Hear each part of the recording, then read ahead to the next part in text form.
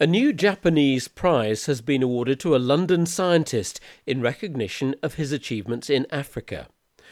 The first Hideo Noguchi Africa Prize has been given to Brian Greenwood of the London School of Hygiene and Tropical Medicine. He's one of the leading figures in research on malaria and a number of other tropical diseases. Derek Thorne spoke to him about his career with 3 decades spent working in Africa, particularly in Nigeria and the Gambia. And Derek asked him first about the importance of actually spending time as a researcher on the African continent. I think that is very important, that it is more difficult to do really meaningful research as a sort of safari, what we sometimes call the safari types research of quick in and out. I mean, I think you do have to live there to get a real understanding of what some of the problems are. So looking back at, let's say, just one of your achievements, something that must have had a big impact was your research on BedNet. So tell me a bit about that. Well, that was quite interesting how that came about. I mean, it was only after I'd been in the Gambia a little while that I noticed, and working in the villages there, that it was a bit odd that lots of people seemed to actually have a mosquito net, a bed net. And that definitely hadn't been the case in northern Nigeria, even though people had the same sort of economic status and ability to buy things. And it then emerged when we started asking about that people had actually been using bed nets in the Gambia as a household item for probably at least 100 years. And it was often given as part when a girl was getting married, part of the dowry would be a bed net. There were people going around the villages looking, selling bed nets to people. And so it really occurred to me to think, well, do bed nets stop people getting malaria? Surely that must be, no, that's happened, surely that must be the case.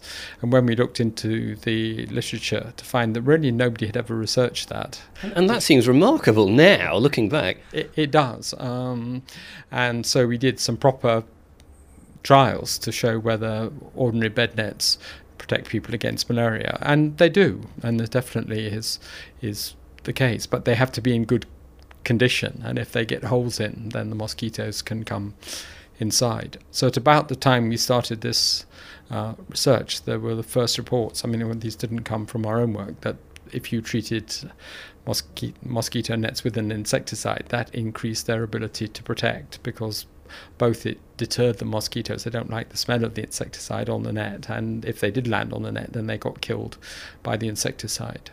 So we started off doing the first clinical trials. The early studies had been done just in the laboratory, looking at the effect on mosquitoes to see whether indeed this was really a potential way of controlling malaria. And it was.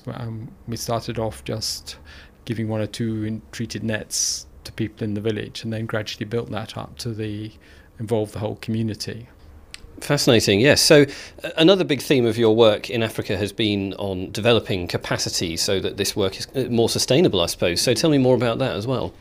Well, I think that has always been an important part of my work in Africa, and many other people as well, is to ensure that we encourage African scientists who perhaps haven't had the same educational background when they enter into sciences that somebody from an industrialized country would have, and really provide them with the support to get on in science, to develop their careers, perhaps to take a higher degree.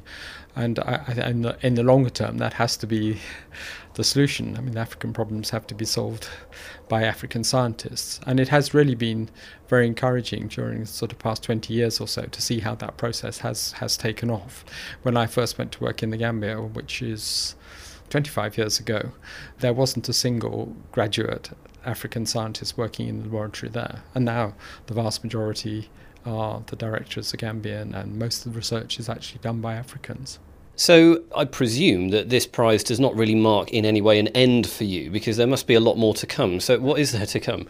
Well, I'm sort of past my expiry date to some extent. I mean, official retiring date. But I mean, there's so much happening in malaria at the moment. For many years, it was a neglected subject. Nobody was particularly interested. It was very difficult to get money for research. And really, over the last 10 years or so, the international community has really appreciated that something must be done about that. And there are enormous sums of money now for malaria control and in increasing amounts for malaria research.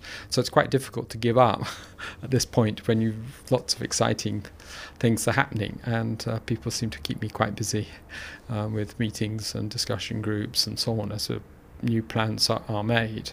But I am particularly keen to keep up with the capacity development component, and I'm very pleased that we do have a new grant from the Wellcome Trust that will be starting soon, which will enable us to keep going the PhD programme that we started with the money that we'd received from the Bill and Melinda Gates Foundation.